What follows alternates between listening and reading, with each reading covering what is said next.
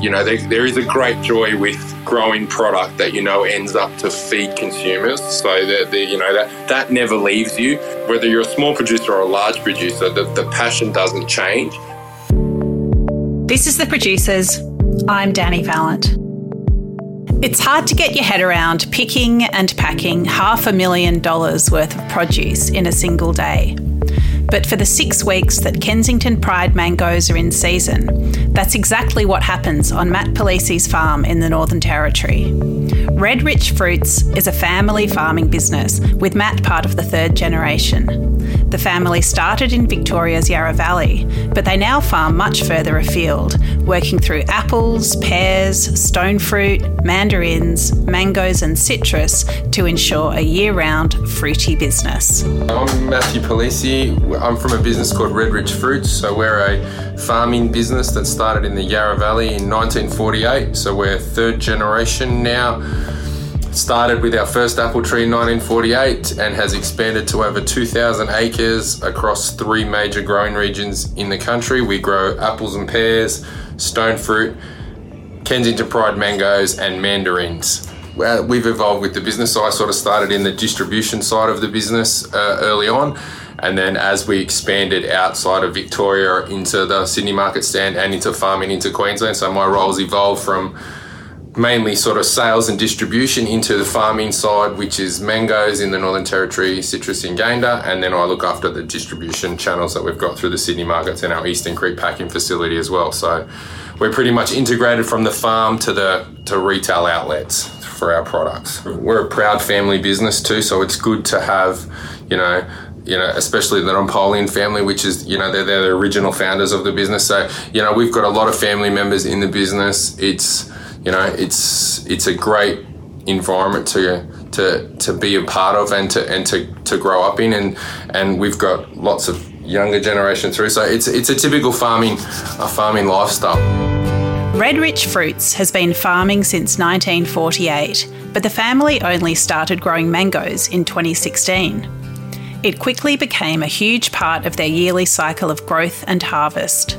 Over time, Matt has tapped into the rhythms which lead to juicy mangoes in Australian fruit bowls. So we bought our first mango farm 5 years ago, so I think this is our 5th season farming mangoes. So we grow Australia's favourite mango, the Kensington Pride Mango. We're currently in our peak harvest, so we're stripping the trees from the fruit with the fruit that's left, and very excited to get, a great tasting product to the consumers around the country. You only get 1 crop a year, so we're looking at the trees, so in Darwin we get a wet season, so November to, March, usually we get heavy monsoonal rain, so that the ground gets soaked, the tree sort of stresses itself. As it warms up into, April, May, June, so you're looking to get the tree. So the tree has a period of stress, and then as it warms up, it looks to, survive and throw flowers. So we expect a flower between May and sometime in May to mid-July, depending on the season. And from that date, you're probably looking at 110 days grow cycle, depending on weather, from when the tree flowers to when we harvest that beautiful piece of fruit at the end. Mangoes are a little tricky to harvest. The pickers need to select fruit at just the right stage of ripeness. A trained eye is important, with some mechanical aids ensuring that pickers can work comfortably, consistently and efficiently. When you're farming any particular crop, you've put so much blood, sweat and tears and effort into getting that crop. You want to do everything you can to take care of that product towards the end of that cycle. So we've got a very experienced crew, so we put heaps of effort into making sure that anyone that's harvesting our fruit is experienced and knows what they're doing, and then we put a lot of effort into managing that process. So in mangoes in particular, they'll go through the orchard once and pick all of the coloured fruit that's most ripe to make sure that the first pick is, we're taking that fruit off the tree as it ripens. So it's traditionally between 1 pick and 3 picks on an orchard. So you'll do 1 or 2 select picks, and then you'll come in and, clean up that last flower. So we've got, well, they're called picking aids or cherry pickers. So we've got two ways of picking mango. So a cherry picker will have one person operating and they'll move through the orchard while they're on a raised platform and pick the fruit. And the alternative is we've got a picking aid which will have 4 to 6 people walking around the picking aid that are picking the fruit with poles. So with picking poles, and then they throw it through, and then it goes through a mango wash solution and then into the bin before it heads to the pack house. So they're the two primary ways we'd use to pick fruit. And look, any one particular person can pick between 3 and 7 bins a day. Our shed up there, we pack approximately 200 bins a day, which would be, close to 12,000 boxes. And that would be a market value of, just our business alone would have $500,000 worth of mangoes packed and distributed every day. And we go for about 6 weeks in full swing. So, and that's just our business. So the industry would be even more than that. There's a lot. Well, like any fruit, like any fruit product, it's obviously you've got a critical harvest window, so you're doing everything you can to get all of that fruit off within a particular time frame. And in our business, we try and get that product off the tree and to a consumer within 10 days of harvest, considering it's 5 days from the Northern Territory to get it to any major city. Mangoes means summer, but Matt Palise's Darwin farms actually come in around August before the harvest moves south and east. What is it about mangoes that gets him especially excited? Peak season is they probably eat the best from September onwards. In September into Christmas for Kensington Pride is probably the peak season for us, but you've got 3 regions that come into that. So our farms are in Darwin, and then as we finish towards the end of October, you'll get fruit that comes out of the Catherine growing region and then Townsville growing region. But again, that grape flavour sort of lasts the whole way through. We put all of our effort into growing the best quality product we can for the consumer. And I think in today's world that most consumers are looking for the most beautiful product, the one that lasts the longest on the shelf, and have forgotten that we're eating food and we need to be passionate about that. So we're all about flavour at Red Ridge Fruits, and I put the challenge out to anyone to tell me there is a better tasting piece of fruit on the market than the Kensington Pride Mango. And I don't think there'll be many people that disagree with me. For us, the Kensington Pride Mango, it's the full fruit experience. So it's the aroma, it's the texture of the fruit, it's the juice, it's that whole feeling of summer. And, you don't get that with a lot of the fruit products on the market at the moment. They might not be as beautiful as some of the other pieces of fruit with a slightly green tinge or, like a few spots, but they eat better than any piece of fruit in the produce department. And that's what keeps us excited and keeps us on the pursuit of perfection when we're growing them. I'm a traditionalist. I like to cut the cheeks and eat them, scoop them straight out of the fruit. But it's it's versatile. So I use them in smoothies. I have one a day this time of year anyway. Once we're in harvest, but they're so good in salads or on the grill. Like they're a versatile piece of fruit. It's honestly the foodie's fruit. You can use it in smoothies, fresh cut or grilled, or even in salads. It's pretty versatile. It's not easy farming in tropical Northern Australia. Matt feels fortunate to have keen, skilled international workers from the Pacific. They live in provided accommodation for 6 to 9 months each year and are completely integrated into the farming seasons and family. Darwin is obviously tropical climate, so we're talking 34 degrees every day, humidity between 50% in the dry season and 95% in the wet season. So at the moment now, our harvest crews are probably enduring 34 to 38 degree heat and 78 to 90% humidity. The trees are approximately 6 metres wide. The rows are approximately 6 metres wide, and then 4 to 6 metres between each tree. So you're not getting a lot of trees per hectare because they are a large tree.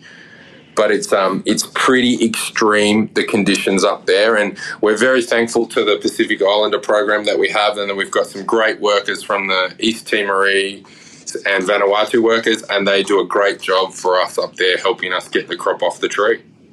We've got a core group that come over for 6 to 9 months a year. So we were an early adopter of the program. So we've been using international workers for 4 seasons now, and obviously during COVID that has accelerated for most businesses. So we've got a core group of sort of 32 people that come over every year and manage it. So that goes up to 70. So they stay on farm or in accommodation we've organised for them, and we provide transportation and manage the process for them. And it's been great because we've got, like I said, we've got a core group of workers now that come over that can stay 6 to 9 months. They know how to do every job. They've become part of the family. It creates a great work environment on the farm. They love what they do, and they're excited about being part of the industry. So it's been great. It's been a great program for us. The access to the funds they get for working here has changed most of their lives. So I don't know the rough guidelines on it, but they get probably over a month's worth of equivalent wages from their home island to what they get per week here. So it is a great program for them. And look, they've got a willingness and a happiness about them that makes coming to work fun. They're genuinely a happy people. And look, to be honest, our industry would be in real trouble without access to that program. Like with the pandemic causing the labour shortage that it has, we wouldn't have a lot of produce on our tables without the program. So we're very thankful. Farming is always subject to the elements, and it's rain at the wrong time that makes things particularly tricky for mango farmers. Most of the trouble in mangoes is weather, so it's rain. So we like a little bit of rain to help the trees grow the fruit, but we don't like a lot of rain. So like La Nina this year has caused a huge amount of problems for us. So while the fruit still eats great, there's a bigger percentage of fruit that's sort of outside, you would consider outside chain store specification because of that continued rain through the region at the moment. So one, you can't pick in the rain, and two, it creates, the fruit gets wet, so it's easier to mark, or, like it can rub a little, on other pieces of fruit. So you get that downgrade where you've got an external mark, but the internals are still fine. So that's the major issue with weather and harvest. Making the most of the enormous investment in growing produce means using as much of the crop as possible and innovating in terms of water use, packaging and food miles. Matt explains. We also own and operate Punt Road Wines and have made apple and pear cider. So like in the apple and pear side of our business, we utilise 100% of the crop. So we have obviously, our premium grade, which goes to market, and then anything that's outside specification we use and turn into apple cider or pear cider, which is pretty much a great initiative for 100% crop utilisation. Our mangoes, anything that's deemed to be, not usable or juice grade, goes to gin and dry, and they dry the mangoes, they process for juice, they do a whole bunch of other things. So we pretty much have a focus here to try and use every piece of fruit that comes off every one of our properties to reduce any unnecessary food waste. On every site, we look to catch as much rain as we can and put it into our dams to use that. So water management is a huge part of our business, to obviously use less and to better manage that. Through all our packaged products, we've got similar targets with the APCO standard. So we're going to be 100% recyclable by 2025. It'll happen quicker for us because we've been fairly aggressive with changing anything over that's not outside that standard. And then two, we're looking, obviously at end-to-end solutions. So we try and minimise the miles the food travels to any particular customer or region. And we're going through as much sustainability farming, bio-sustainable farming as we can to look at, how you reduce use of fertilizers and, insecticides or fungicides or any of that sort of stuff. Look, it's end-to-end now, and obviously we're farming. We're a private family farm, so we're farming for long-term. So we're doing everything we can along that chain to be as sustainable as we can and as, have least amount of impact on the environment as we can. Most consumers think of mangoes as a fresh fruit for smoothies, fruit salads and snacks. Matt believes that's just the beginning. We supply a lot of restaurants and food service providers. So look, mangoes is a versatile fruit, and there are a lot of restaurants and food service operators that do use Kensington Pride Mango. I think a lot more needs to be done to educate consumers and to educate restaurants in terms of the benefits and the flavour profiles and what mangoes to choose when, which is part of our marketing mission, I suppose you could say, because like I said, if you can get that product to a consumer, and then yourself, if you eat a Kensington Pride Mango, it gives you that nostalgia of summer and that great experience eating a piece of fruit, and I think that translates through most hospitality sort of sectors. Farming is incredibly challenging. Is that a positive or a negative from Matt's perspective? And what tips does he have for consumers dealing with price rises? I love most of it. I think the challenges get you out of bed every day, because we've got Mother Nature, so every day we've got to worry about what's happening with the weather. We've got to worry about trucks, getting enough trucks to be able to move the product around the country. We've got to have enough staff to be able to do it. I think the level of challenge and the dynamic nature of our industry keeps you engaged and keeps you passionate about overcoming those challenges to deliver the product around the country. So I honestly believe that we're in the best industry. The main messages we want to convey to consumers is know your produce, be passionate about it, be creative. So obviously with all the cost of living pressures at the moment, there's a huge discussion about food inflation and whatnot.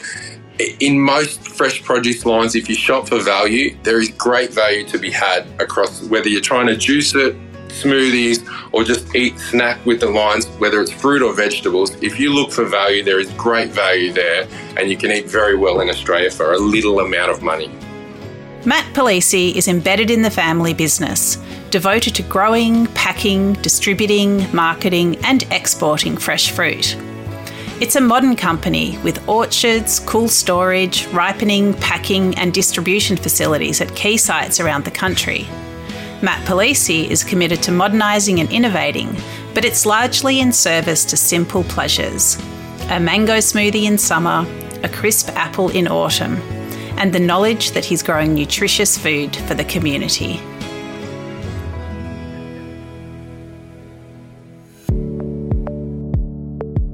This is The Producers, a Deep in the Weeds production. I'm Danny Vallant. Stay tuned as we talk to some of Australia's best farmers, makers and growers. Follow us on Instagram at Producers Podcast or contact us via deepintheweeds.com.au.